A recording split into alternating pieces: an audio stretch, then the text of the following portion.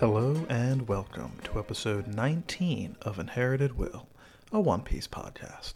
A weekly podcast discussing each week's manga chapter and a reread of past chapters. Now, it might be episode 19 overall, but it's only episode 2 of Inherited Will at night, where we do those same things, except later in the evening. My name is Thomas. And I'm Sleepy Jordan. Now, a quick announcement in regards to the news segment. You may have noticed that I didn't list it just now. We've made the decision to cut it from the regular show. Instead, we'll be putting news out through our Twitter page. If there's big news to discuss, such as the SBS, Viva Card info, that kind of thing, we still plan to discuss those things on the show, but more minor things will be relegated to the Twitter page. You can find us at inherited_will on Twitter.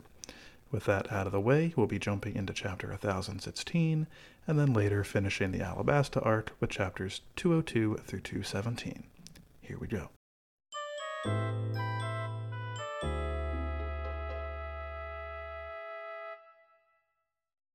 Zoro's doing a fun kick move to avoid spears. I guess having his feet way up in the sky makes it more likely to dodge the spears. He's definitely concentrated, though. I don't know what the hand signals are for, but they're helping, I'm sure. No doubt. Not sure what he and this cat were teaming up to accomplish by hiding in the ceiling here, but I'm sure it was a top secret mission that only the two of them could get done. Proud of them for getting caught, I guess. That takes us into the chapter proper. Chapter 1016, It's Me, Otama. Before we talk about Otama, we gotta talk about Otoko. There she is, walking around. They really pulled the old switcheroo on us here. Indeed, got us good. She and Tengu Man, whose name I do not recall, but I'm going to assume it's just Tengu Man until proven wrong. They're wandering around the fire festival, learning about the reason behind the great big bonfire that they got. Apparently that is to reach the people who have passed so that they can see it from heaven. Otoko wonders if her father Yasue can see it from way up there. I bet he probably can. He would most certainly be watching this festival. If I were him, I would have my eyes more peeled off or towards Onigashima.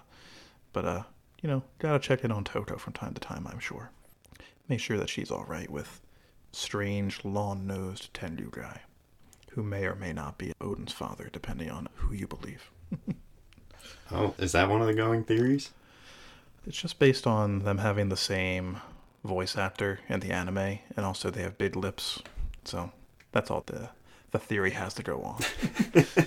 Perfect. Indeed. Then we pop on back to Onigashima itself. We see it in those two fun panels as we zoom in on it.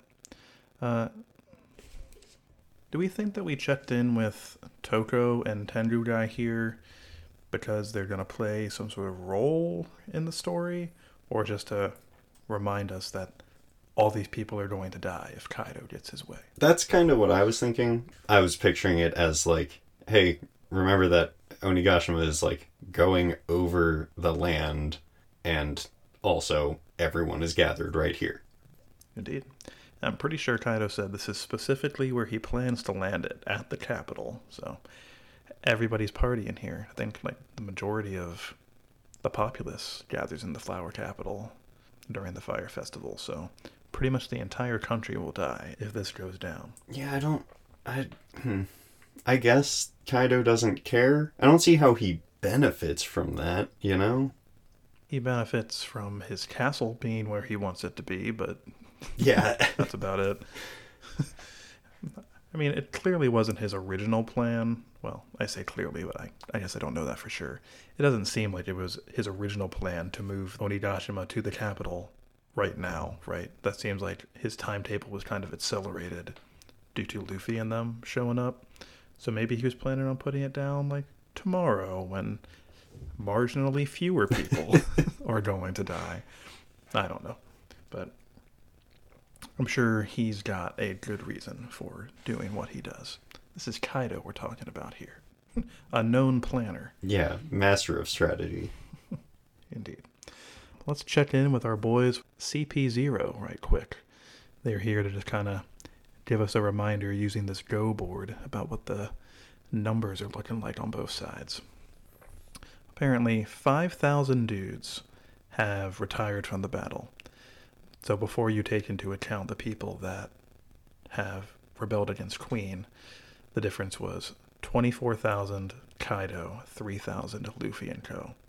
But apparently, all of the pleasures and waiters, so that's not including the Smile Boys that are going to be converted relatively soon, 4,000 of them converted to Team Luffy after that fun speech Queen gave a few chapters ago. Yeah.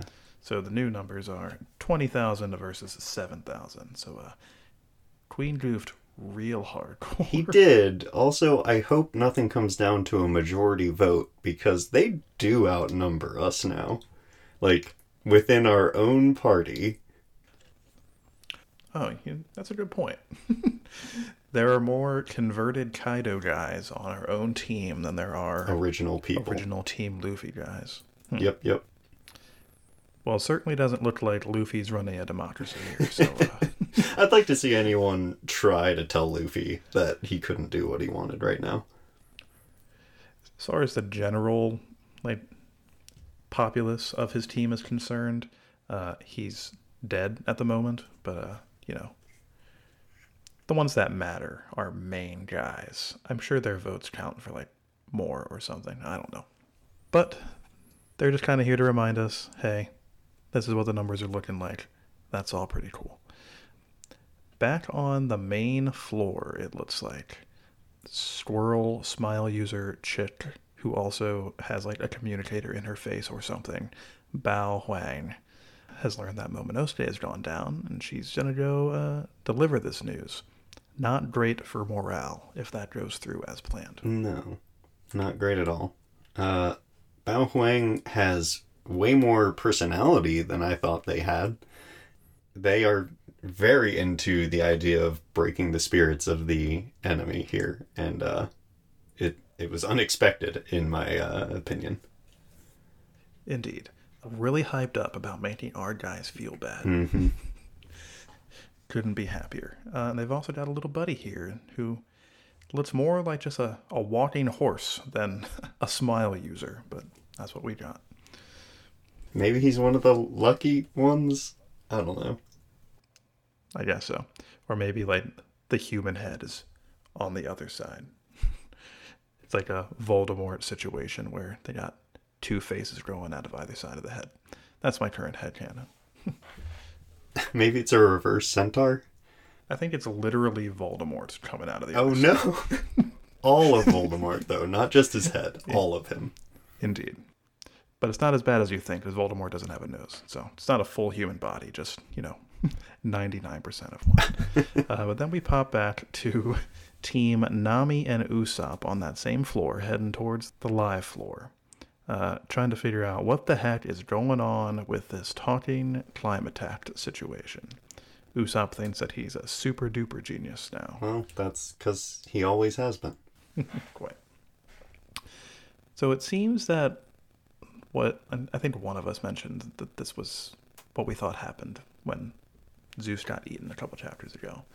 But according to Zeus in the Baton, after Mama ripped out his soul, and it was slipping out of his body, as Hera was about to munch down on it, that was when the climate baton ended up in Hera's mouth, and instead of getting munched, it just kind of zooped into the Climateact, and indeed turned it into a homie that is now, Neo Zeus, pretty much.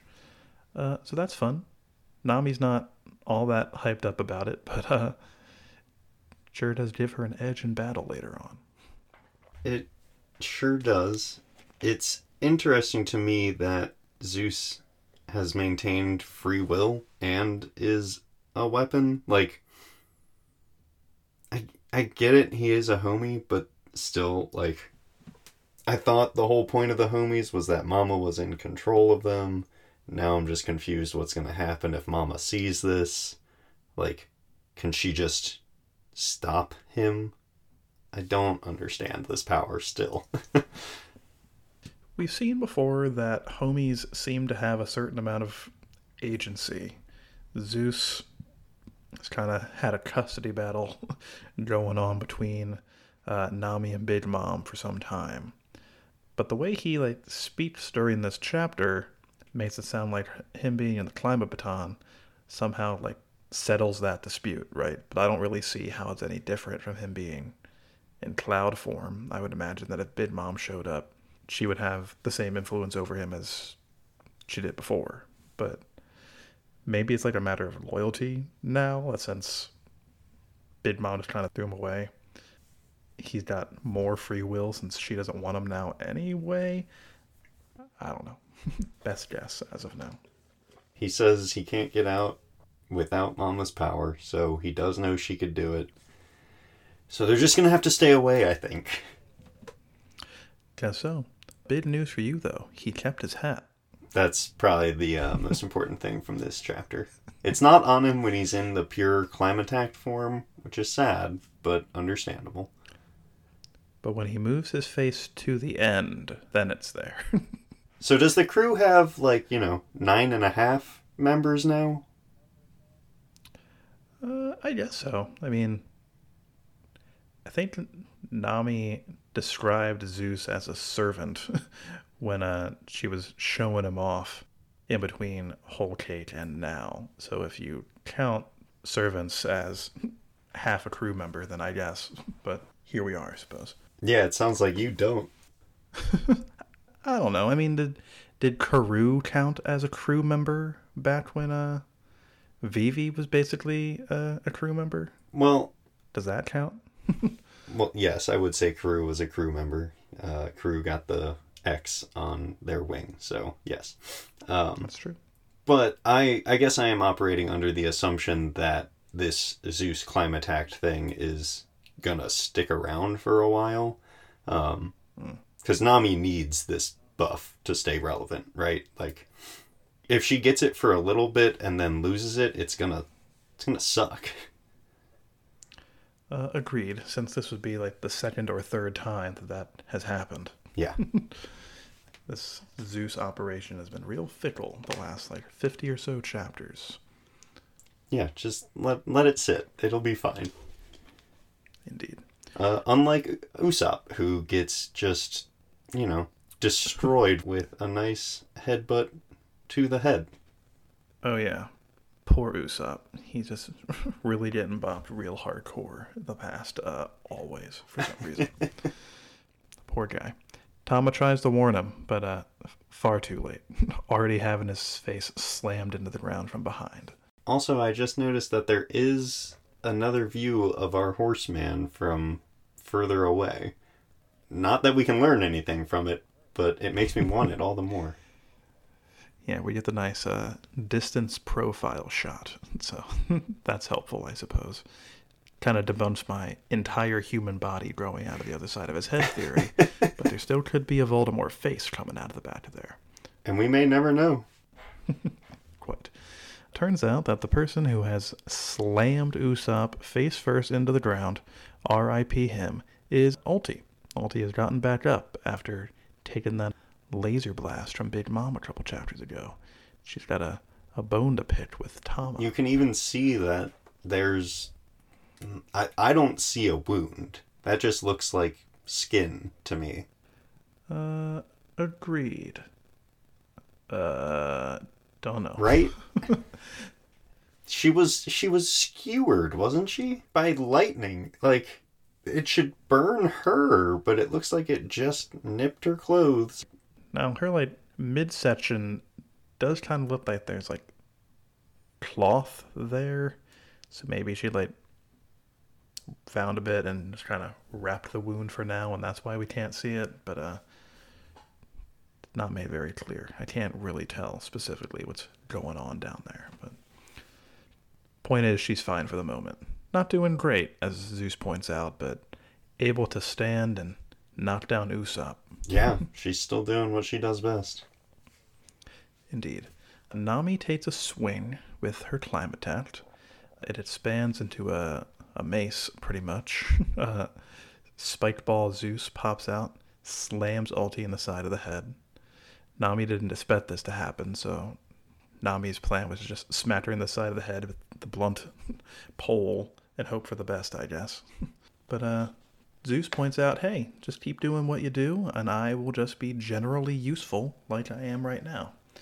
Then he makes the observation that she's really tough still, very sturdy body on this ulti, but she's all mushy on the inside from getting lasered like 2 chapters prior. So one good lightning blast should put her down for good. I think she was probably mushy on the inside already, but yeah, point taken. Much more mushy now that she's had a laser shot through her. That's just how it works, Jordan. Ask Zeus, he'll tell you. Nami is reluctant, though, because she is holding Otama by the throat right now, and a lightning blast of that size would blast her, too. That's no good. Can't kill little girls. But I believe they call him Clutchman Usopp. Shoots a big ol' seaweed move to separate the two of them. How nice. At least he's useful in small ways in this arc. Yeah, he's playing his support role pretty well, which has been kind of lacking lately, and it's nice to see a return of it. Agreed. I'll have more to say about Usopp in a little bit, but let's give Nami her moment to shine first, I suppose. So what she does is she sends out a weather egg, which apparently just kind of allows Zeus to reclaim his cloud form, because everything within the Climatat is him now, I suppose. Yeah. He says, yo, technically I'm not Zeus anymore. Go ahead and give me a new name. She does so. But then he's like, all right, that's not cool enough for me. We'll just stick with Zeus for the time being. How ready Nami was is just great. Also, the fact that Zeus refers to himself as the mighty Zeus after that. He's like, oh god, gotta step it up a notch even further. Indeed. Don't want to be downgraded to fluff, so we have to kind of overcompensate and go one step beyond Zeus to keep the cool factor going. I wish that Robin would have been here, because there definitely would have been a panel of her like covering her mouth and just thinking, fluff, so cute. Exactly. Fortunately, she's busy taking on a disgusting spider lady at the moment, so maybe one day she'll get like I'm sure somebody's recording this with like an iPhone or something, so no doubt she'll see the footage later and we'll have that reaction. Yeah, Bao Huang definitely exports MP4s. So she shoots out a lightning blast. I was a little bit confused about this at first. I'm like, lightning blast? Isn't this move usually called the lightning tempo or something? But I was actually watching the new episode of the anime last night, and apparently, since she has like become a kunoichi, right? She's been doing different attack names. It's been like Ninpo, lightning blast, as opposed to the lightning tempo that it once was. That's fun. Yeah. It's fun to see her embracing her role as a ninja. Yeah. How nice. She picked it up real quick, and she's trying out new things. It's a very Nami thing to do, I think. Quite so. Unfortunately for her, she missed again. Nuts. She took a lesson from Krillin, though, and learned how to curve her Kamehameha to great effect. Indeed. Unlike Krillin, though, she couldn't do it herself. She had to get a sentient rod/cloud to help her out with that. But it works out great. Zeus redirects the lightning and blasts straight through her. She's not looking good. Poor Ulti. Yeah, I would say that basically encompasses all of her. Agreed. It is rough to be she. But according to Bao Huang on the following page, she has indeed gone down. And then she goes on to say that 2 of the Tobi Roppo are out of the fight.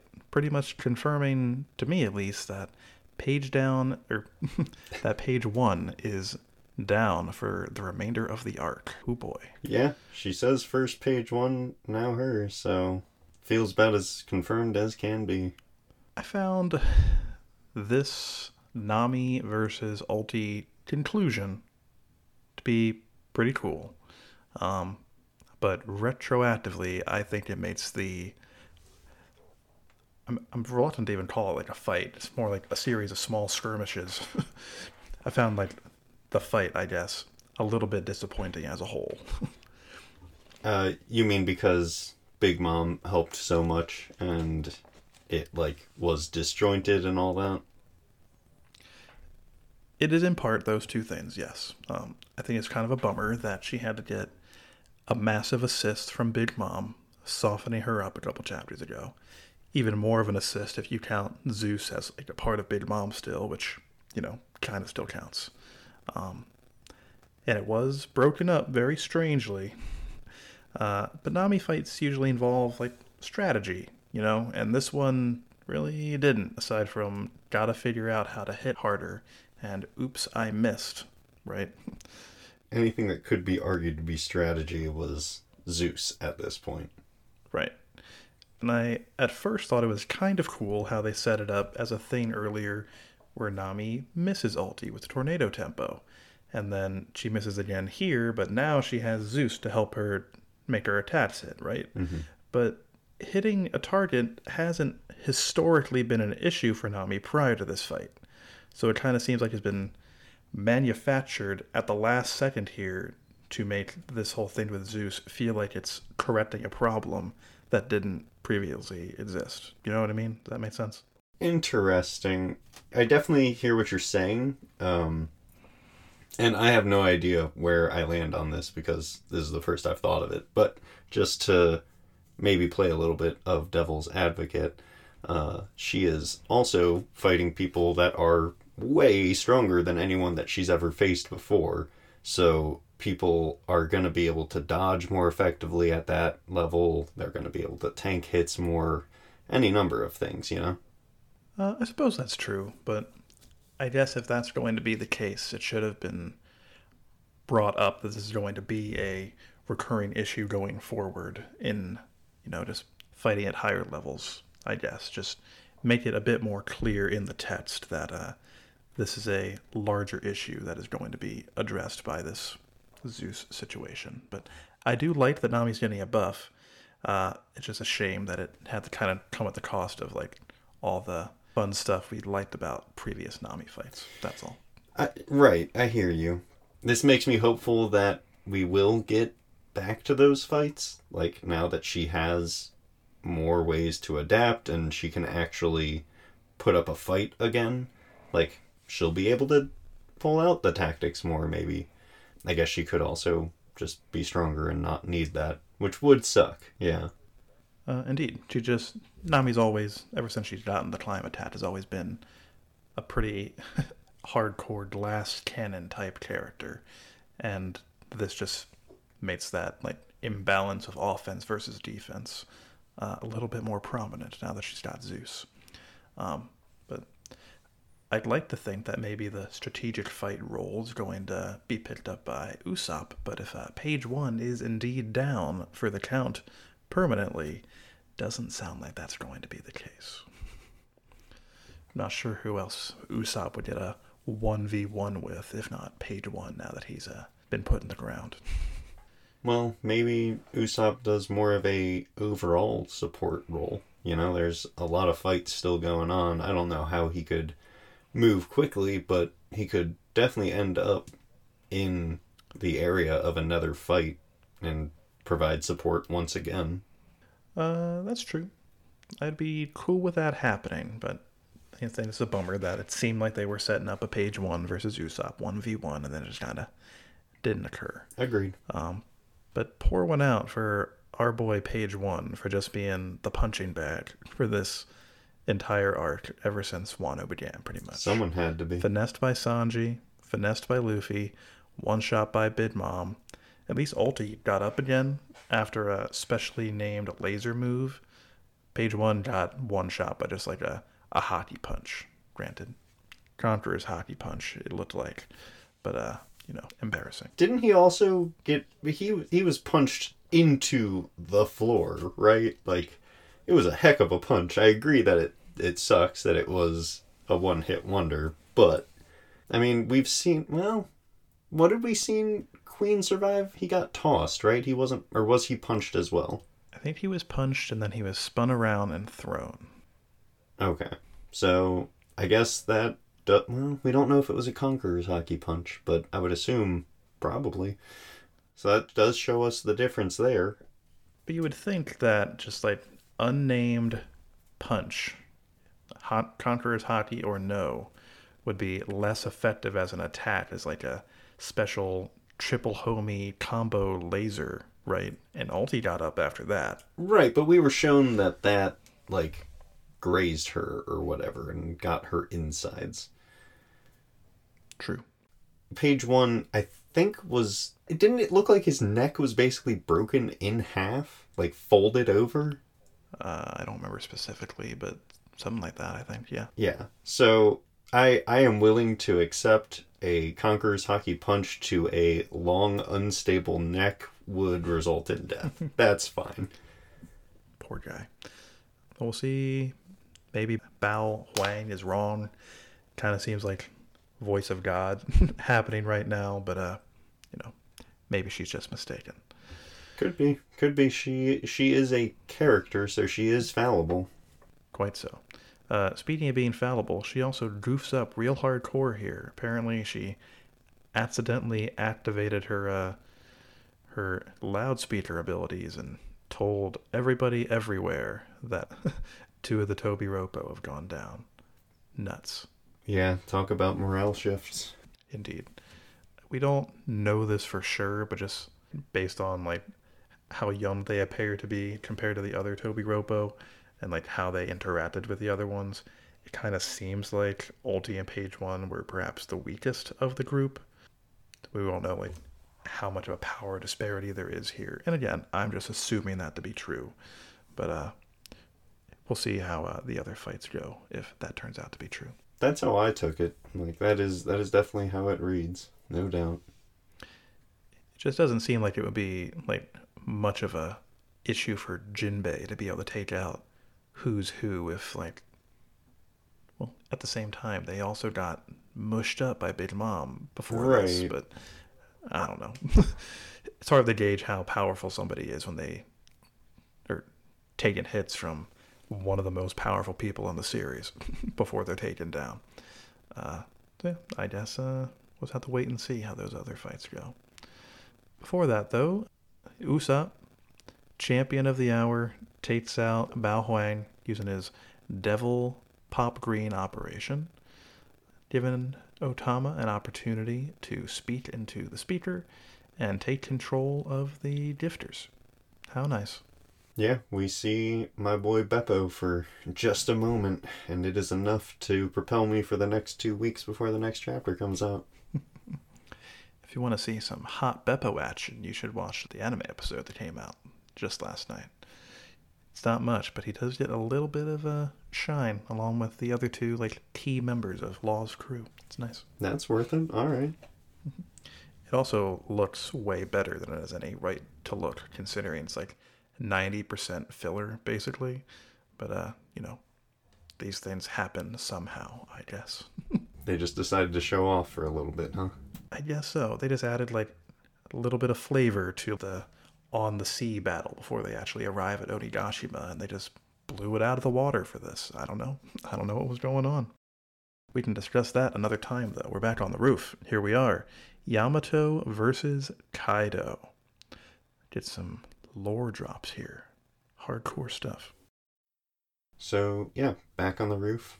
Yamato, Oden, I think they both still count, is standing up to his father. It's a nice little standoff here. I do want to see these clubs clash. I do too.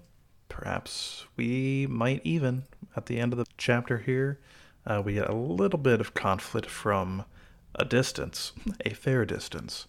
But maybe we'll actually see enough of this fight to satisfy that craving of yours. Yeah. I wouldn't count on it, but I would like to. Yeah. It's interesting to me that Kaido immediately jumped into his hybrid form. He is not messing around. Indeed. I mean, his full-on dragon form has only served to, like, get him thrashed, historically speaking, in the conflicts that have taken place on the roof, so don't really blame him. And also, Yamato says here that like his goal is to stall Kaido until Luffy comes back. So gotta go all out so that Yamato doesn't get his way, I guess. Kids these days. Yeah, we have to see Yamato go full out as well, right? Like, is it going to end up being a combo on Kaido? Do you think Yamato will survive long enough to be able to help Luffy? I would like to see that.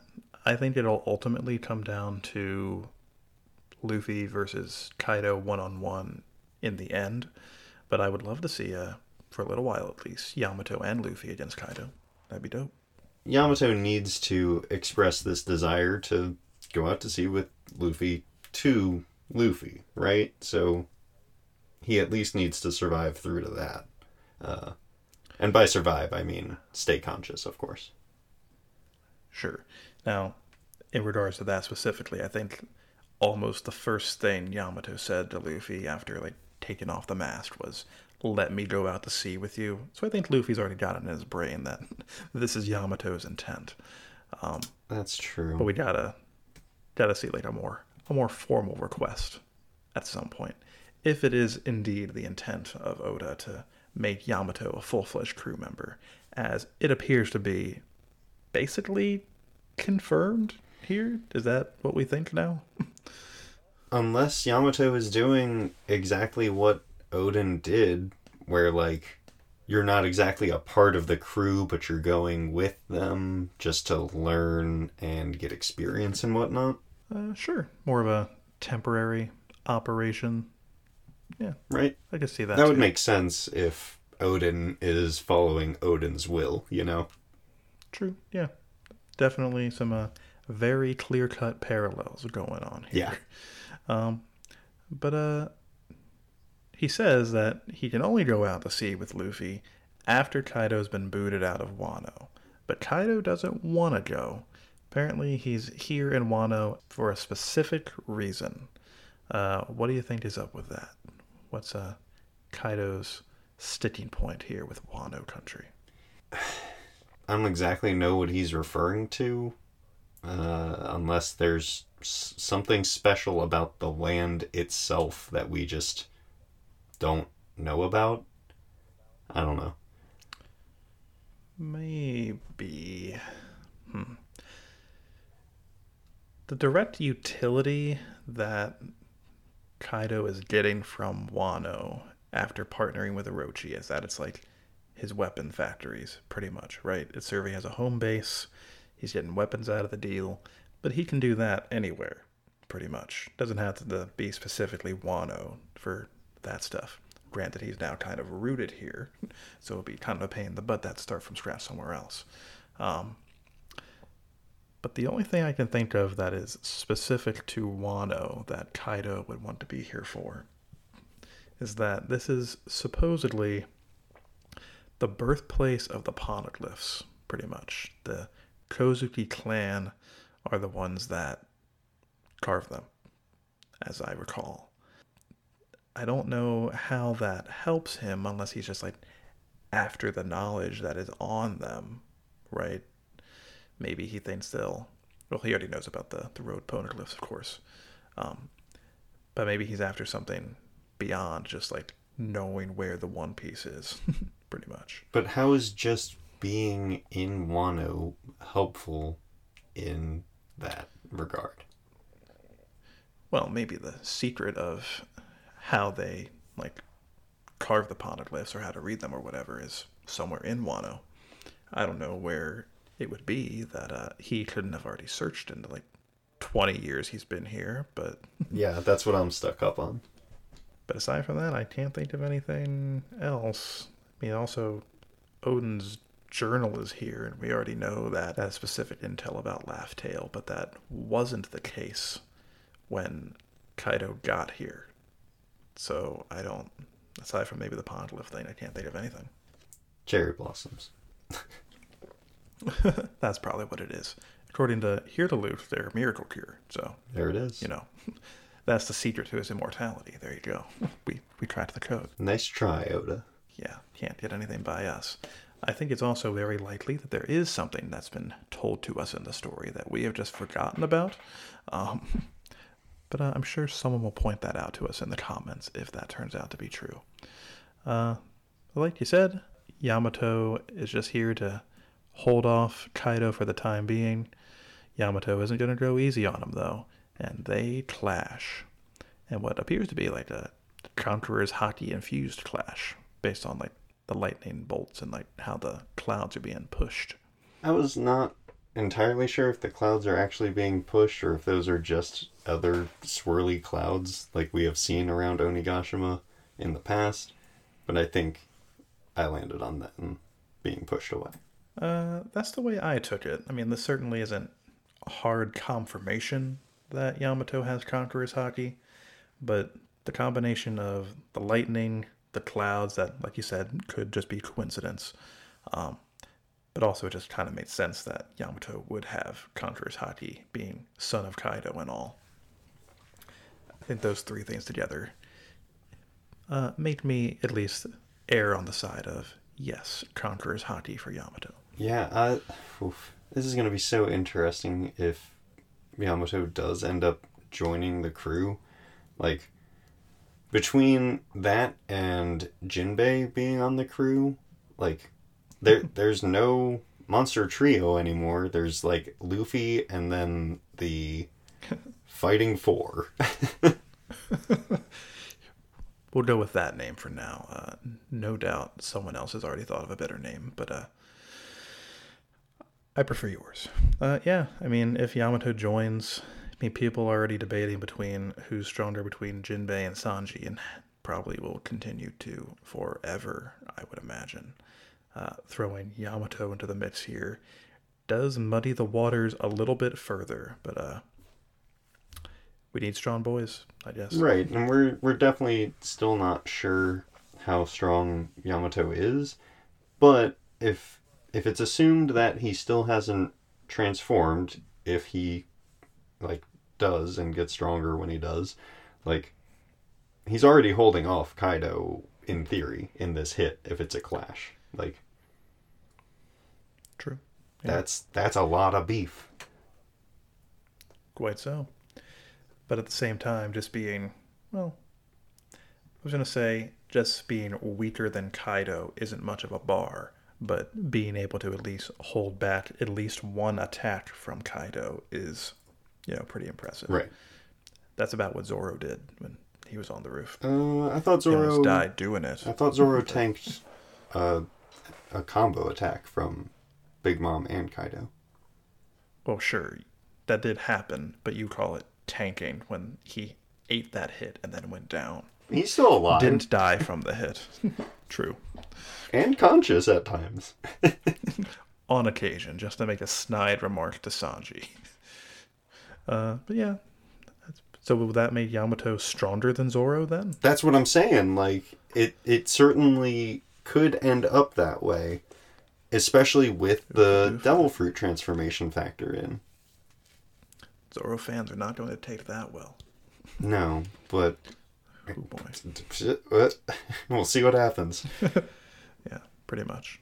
One last thing I wanted to talk about before we end the already pretty lengthy chapter discussion is in regards to the other Straw Hats potentially getting beefed up in some capacity during their Wano fights. Because we've already seen it happen with Zoro. He got Enma, right? Sanji has the raid suit. He hasn't used it in a real serious conflict yet, but he's got that in his pocket. And now Nami, one of the lower tier combat members, has gotten a massive buff from Zeus. Chopper also got his boosted monster point. Yeah, that's true as well. Got 30 minutes of that sucker now. So that leaves Frankie, Usopp, Robin, Brook. Do you think that they may be significantly buffed during their fights too? So, for Robin, I don't know how you buff Robin without her awakening her devil fruit, right? Like, unless she can just keep putting out more and more pieces of herself, because I think that was a big upgrade that she got in the past. But you can only take that so far with A, it being interesting, and B, it being meaningful, right? I guess she could get Haki. If she had armament Haki, she would be crazy powerful. Or observation Haki to a certain degree. Yeah, that would increase her spatial awareness to be, like, expand the range that she could sprout her body parts from. She could, like, do it in different rooms or something. That'd be kind of cool. Yeah, she wouldn't need to put eyeballs and ears places to do espionage stuff or, like, to see where her hands were going, sure. I'm not sure what Awakening would look like with Robin, though, because we've only seen 2 Paramecia users awaken previously, and they've all had the ability to, like, turn their surroundings into whatever they have control over, with the strings of Doflamingo and the Moshi with Katakuri. So that would make me think that Robin's Awakening will be the ability to turn her surroundings into her body parts. But is that really that different from just sprouting body parts in those locations? It's not. Like, that's, yeah. I'm worried for Robin. Indeed. This is why Oda doesn't use her in fights very often, because it's hard to figure out ways to make her progress, I guess. Yeah, she's been crazy powerful from the start, so yeah. As for the others, Usopp, Brook, Frankie, Frankie could very easily pull out a new weapon, right? Or maybe Frankie at some point salvages something from Queen and takes it as his own. That'd be cool. I'm not sure how they would do that in combat, but it doesn't necessarily have to be during the fight. Right. We left out Jinbei. Jinbei's kind of a strange case, because Jinbei's such a fresh face to the crew. Yeah. Doesn't really seem like we've seen, like, the maximum of what he can do yet. That's true. So in Jinbei's case, I think just, like, a heated battle where he has to push himself to the max is perfectly fine for Jinbei. Right. Usopp and Brook, I don't know. You got any ideas there? The only thing I can think of for Usopp is, like, actually progressing that Haki thing that he unlocked, like, 300 chapters ago, and nothing has been brought up about it since. But in Usopp's case, the only time he used the Haki was to drastically increase his, like, sight range, pretty much, and also see through that wall. And that specific application doesn't seem like it would be all that useful in, like, a 1v1. So maybe that helps him in, like, what you were talking about before, like a support role, helping somebody else sniping from a great distance. Like, if he, I don't know, he's on the live floor, maybe he, like, gets a hold of some queen tech and, like, shoots it, like, through a crack in the roof to Frankie or something. Sure. I don't know. Something cool like that. That's my only guess for him. Expand on that observation Haki that we already know that he has. Mm-hmm. As for Brook, I don't know. I mean, Brook doesn't fight all that much either. And he's currently in a team with Robin, but Robin appears to be taking, like, point on this fight. Last we saw it, at least. So, don't know. Don't know what's going to happen with our Skelly Man. No, but I am excited, because you're right. If everyone else is already trending that way, it would make sense that everyone gets a boost. But we'll see. We'll see. In 2 weeks, maybe. I sure hope so. We do have a break next week. Next chapter comes out on June 27th. And I believe that takes us into the reread.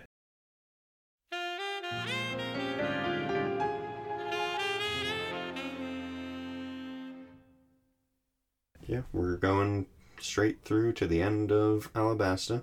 We start with Luffy's very good aim, where he catches the water in his mouth to unmummify himself. How lucky. Yeah. But I think what's almost more impressive than his aim is the fact that he regains his form, right? And he immediately says, Oh, I saw Crocodile go that way. So, Luffy, while mummified, while completely dehydrated, and while falling a fair distance, still had the wherewithal to spot Crocodile disapparate in a certain direction. Yeah, that's pretty impressive, especially since we see on the page, I believe, that he like flipped face down for at least a little bit of that fall. Hmm. I don't know, guess Luffy's just got that good vision, Yeah, it's a heck of a feat. despite not having fluid in his eyes. Yeah. Also, oh, yeah. God, we get so many just iconic things in this chunk of chapters. Um, the first one that I took note of was Sanji's thinking power slide pose. Like, for some, I don't know if that's just me, but that frame stands out in my head so much because it's not only ridiculous for Sanji's character, like it's just ridiculous overall, and I love it.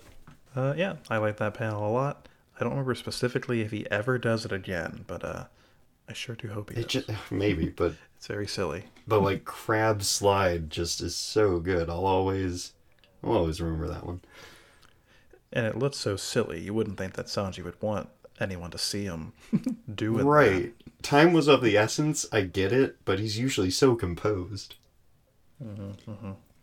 Right. While Cobra and Croc and Robin are like in the secret hatch and they're looking at the poneglyph, Croc actually reveals that it was Robin that approached him about the poneglyphs, which makes sense, right? I don't know how Crocodile would know about her, but I was kind of surprised that she was the one that reached out to him. It seems like an odd move.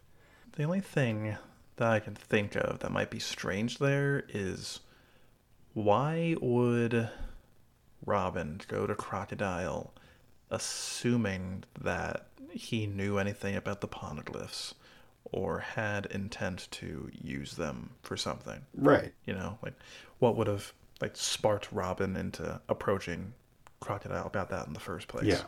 Like, Maybe she did some digging in the Baroque works and like kind of figured out of her own accord that that was the case, but never addressed. could be. Yeah, she probably knew that there was some poneglyph in Alabasta, and maybe she just knew that that was Crocodile's goal. So, I'll allow it. So, as they're searching for the giant bomb, Usopp does like a flare move to get everyone's attention because Vivi has figured out where the bomb is. And this flare move, which is used only to tell people where you are, he calls a lethal weapon, which is just perfect Usopp energy. Couldn't agree more. To Usopp, anything that comes out of his slingshot can be used to murder something because that's just how impressive he is. Right, yeah, he murdered the air molecules on the way up to the sky. Exactly. And then he murdered everybody's ears. I love that immediately backfires on them, and it's just like the bad guys found the note and went towards them. Indeed. Should have considered that, but you know, like you said, time was of the essence. Wasn't a whole lot of opportunity to consider the negative outcomes. Yeah, but What they had to do. taking the time to write a note would also take time. True, but I believe it literally had like 2 words on it. I think it just said clock tower. Oh, did it? I didn't even know if we saw the note, but I don't think we saw it, but I think Sanji says it when we see him in the tower a little bit later. okay. That's fine then. Pum, pum, pum, pum. After Luffy has sort of made his way into town and figures where Crocodile is, he's had the realization that he can use blood, and it works very well.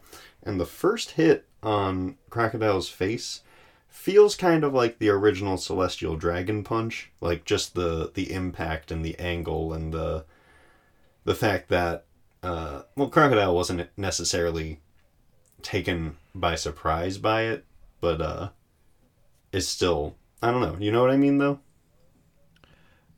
Yeah, definitely a similar similar sort of punch. Um, I think you're right in that Crocodile, he saw the punch coming, but he definitely wasn't expecting it to actually make contact with his face on account of Luffy not having water. He had already been kicked at that point, and he does say wait on the panel right before he's hit. So I think he was expecting it to make contact. Oh, we're talking about that one. Sure, yeah. Yeah, so like he knew he was screwed, and he still said wait, which doesn't feel very Crocodile, but yeah, just felt very reminiscent of one of the best punches in the series, really. Indeed, very cathartic. Yeah. Back to Usopp and the gang.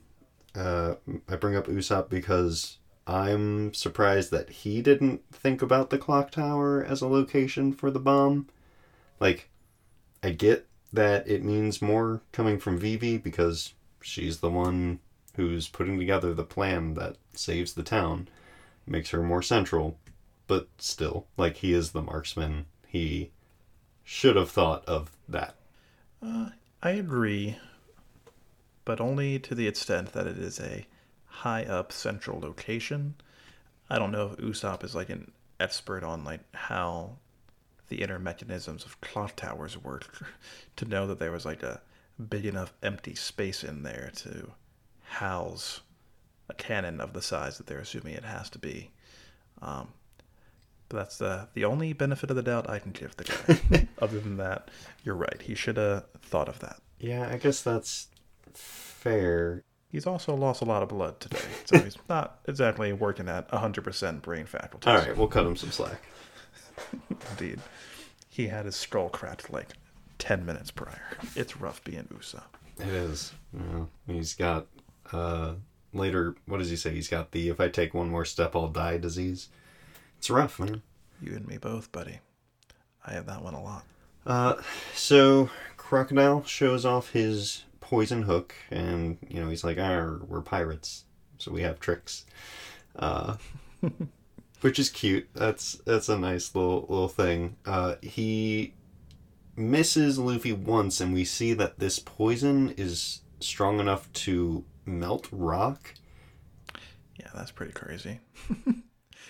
More of an acid at that point. But Luffy takes a fair number of slashes from this thing, so all the more impressive on his part.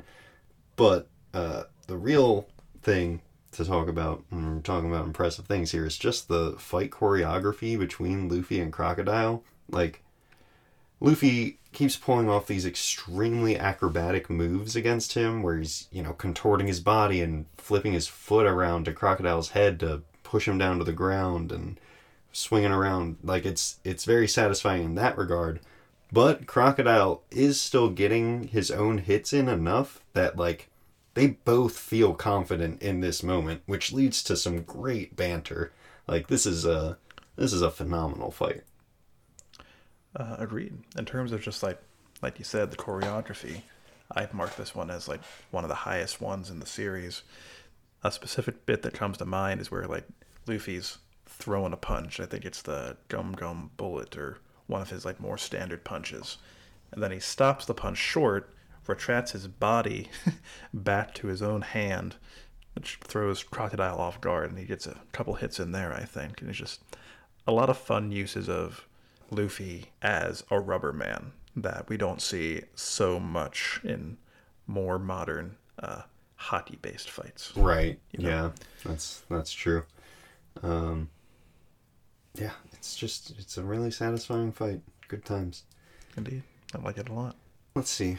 Oh, well, yeah. We don't get much of Mr. Seven and Miss Father's Day, but they're very sad characters because they don't realize how expendable they are to Crocodile.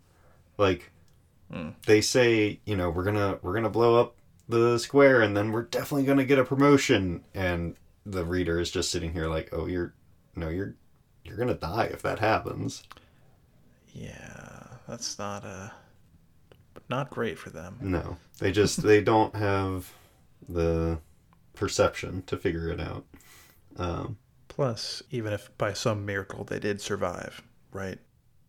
Crocodile was just gonna throw him aside anyway. I mean, Baroqueworks was just like a big fraud of an organization to prop Crocodile into a place of power. Right. I mean, no one was gonna get like seats of power in his empire that he was building, especially not those two.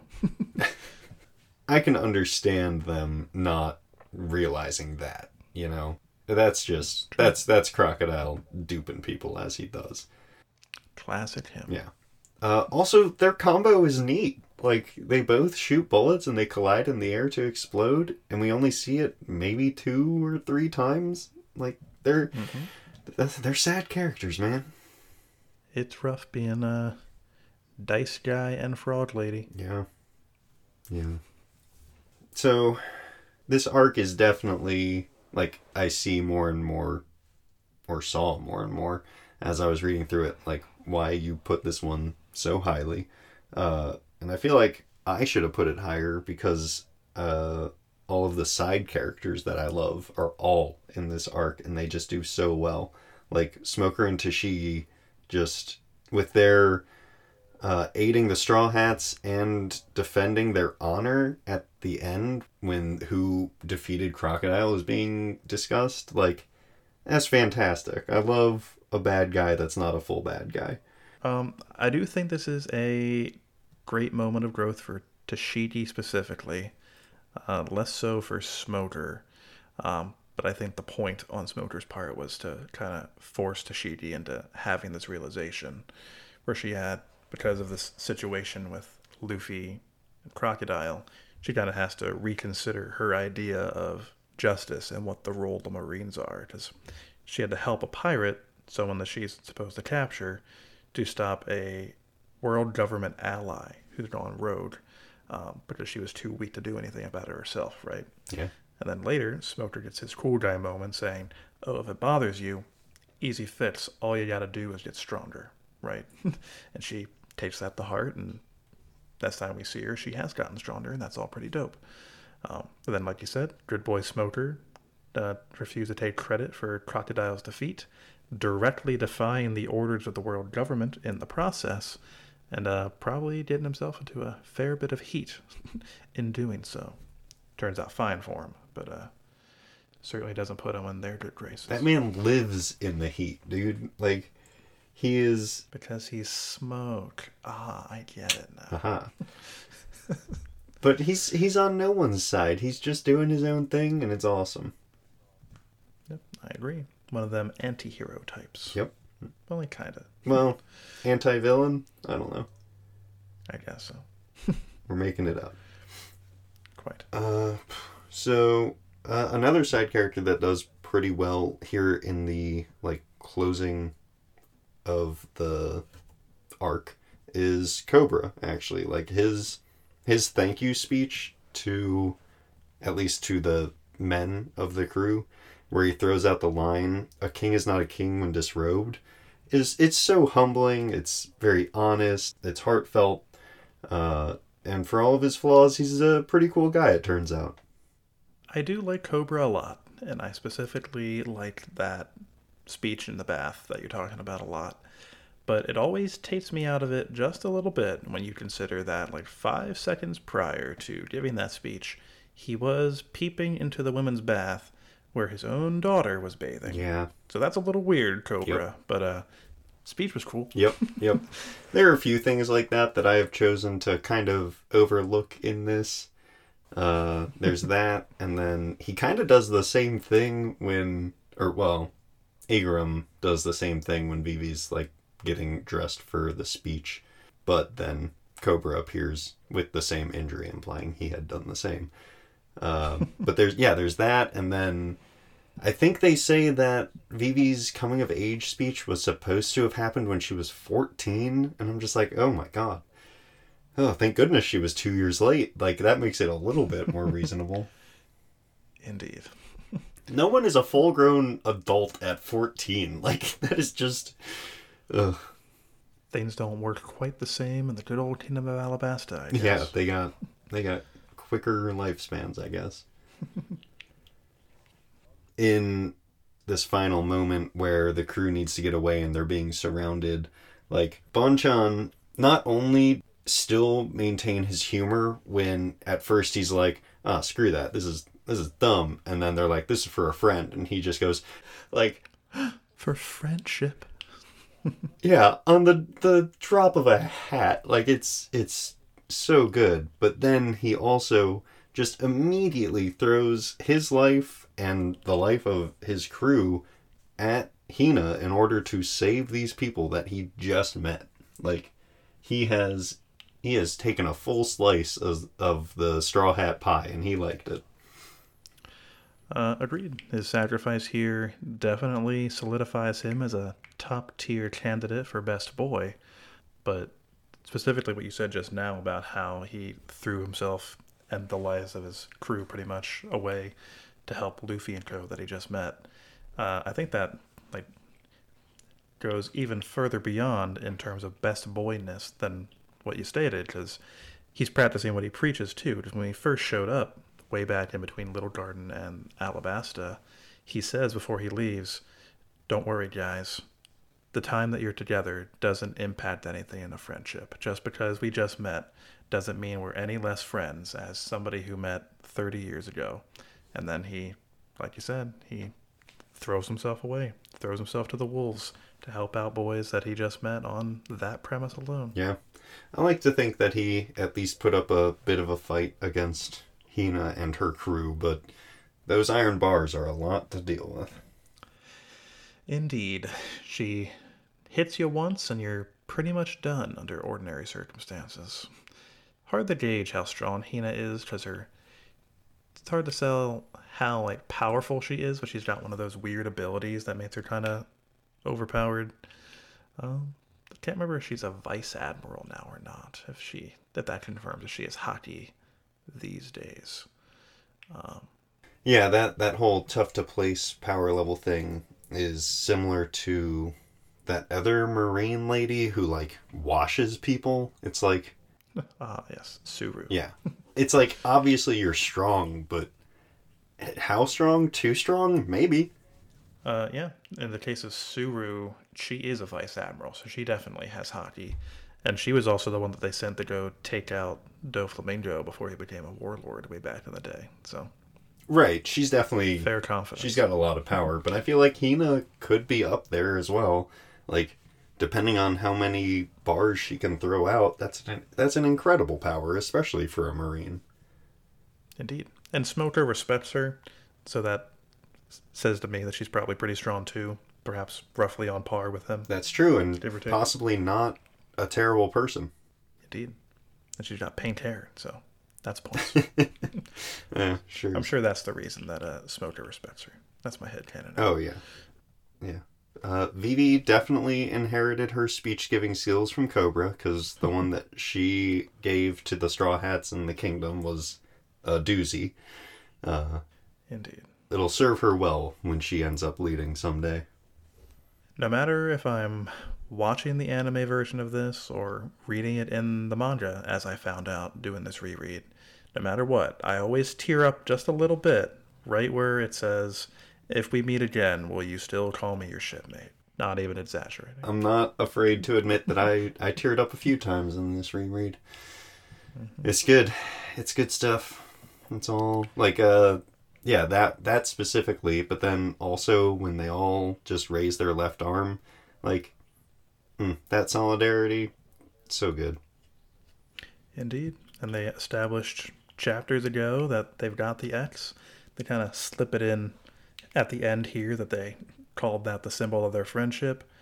But then, yeah, the reason they can't just do a normal goodbye is because the Marines are there, but they've got an unspoken bond symbolized by this X that they've crafted. And by showing that off, that's their goodbye. Feels good.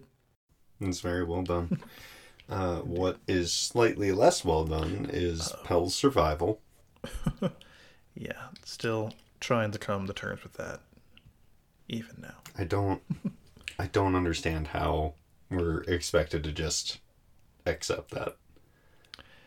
It especially bothers me because they spent like 4 pages on his like farewell speech / flashback, And like that entire bomb operation was like almost an entire chapter, Mm-hmm. like building up to like a dramatic death for Pell. And then not only did he survived for no real reason. Like Pell hasn't popped up again. And, well, he's been like around during the reverie, but I don't think he's said anything or been relevant in any way aside from just like escorting Vivi. And also, how did he get to that like little desert hospital? Did he get blasted like miles and miles in the explosion? How did any of this happen, Thomas? Yeah, I'm just saying I've got some questions about the logistics of how this happened, pal. Gonna need you to fly down here and get interrogated, because I'm never gonna let this go. Yeah. Robin gets her kick-ass intro where she kind of just immediately disarms everyone and says, I'm here. I'm a part of your crew. Deal with it. Yeah. What are you gonna do? Kill me? Try it, punks.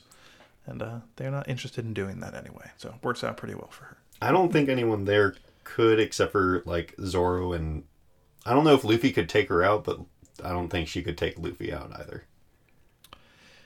Robin had the advantage here in that he probably doesn't have a firm grasp of what she can do, so it'll probably be fairly easy for her to catch him off guard and just toss him into the sea, and then done deal. Oh, I didn't think about the sea approach. I was just thinking of her usual like back-breaking moves, and that wouldn't do anything to our boy. Indeed. Got bones made of rubber. Zoro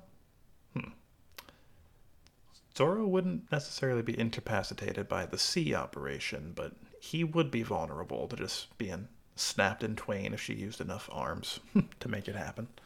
That's true. Yeah. Yeah, I guess it's just Luffy, and that's only if he didn't get surprised. So yeah, Indeed. she's here, and she's the best, and that's the end of my notes. Understood. I only had, I think, one, maybe two things that I wanted to touch on.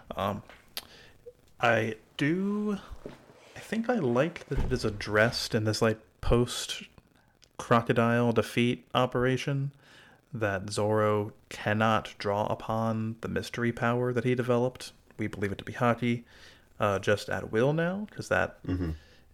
It sucks that it kind of like depowers Zoro immediately. I mean, he even says, if I can't draw it out at will, that means that I'm not really any stronger. And that's true, but it also means that it makes sense that when he's slashing Eneru later on, like, that's Stark, of course, that he's not dealing damage. So for continuity's sake, please, that's true.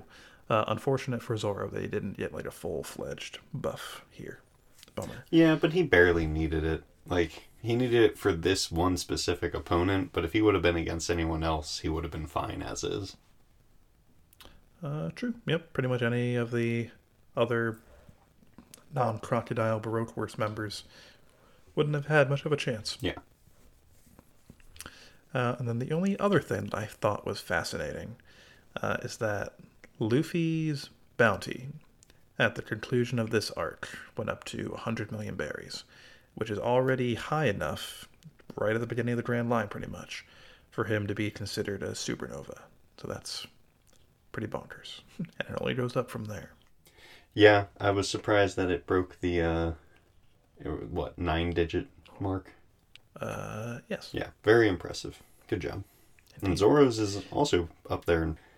Yep. A whopping 60 million. Pretty Very high. impressive. Double Luffy's starting bounty. Well done. And Claps all around. real quick, before we wrap up, usually we do a lot of things where it's just like talking about the funny bits, but there were way too many in these like 16 chapters. So I'm going to throw out some of the ones that really just did it for me, and it's going to be a rapid fire thing because this has already been incredibly long. Bam, here we go. Yeah, so we've got the crocodile-ish hole that Luffy points out. That's great. We've got Zoro confusing north with up. We've got Usopp getting hit in the nuts with the cyclone tempo. We've got Sanji ignoring the walls he busted through when people are looking at the damage of the city. We've got eyelashes just suddenly appearing at the banquet at the end, and everyone just being like, oh, okay. Oh, Sanji immediately hanging up on Bonchan when he calls the Den Mushi. And Luffy trying to insult Zoro with first 3-sword style and then amending it to 4-sword style. Indeed, a real upgrade. 2 quick ones that I would like to mention is Chaka claiming that the Straw Hats weren't there while Sanji and Usopp are walking by past the Marines and up the stairs at that very moment. Yep. Very good. And I know I said I had a second one. Turns out I was wrong. It was just that one that was on my list that you didn't have. So Perfect. Well done, everybody. So, yeah, thanks for listening, everyone. There will be a break next week. I don't think we have any, hard plans for that yet. But if any develop, they'll be on the Twitter page, which is, again, at inherited_will on Twitter. So keep your eyes peeled on there if you want those sweet, sweet announcements. But until then, we'll talk to you guys next time. Bye-bye. So long.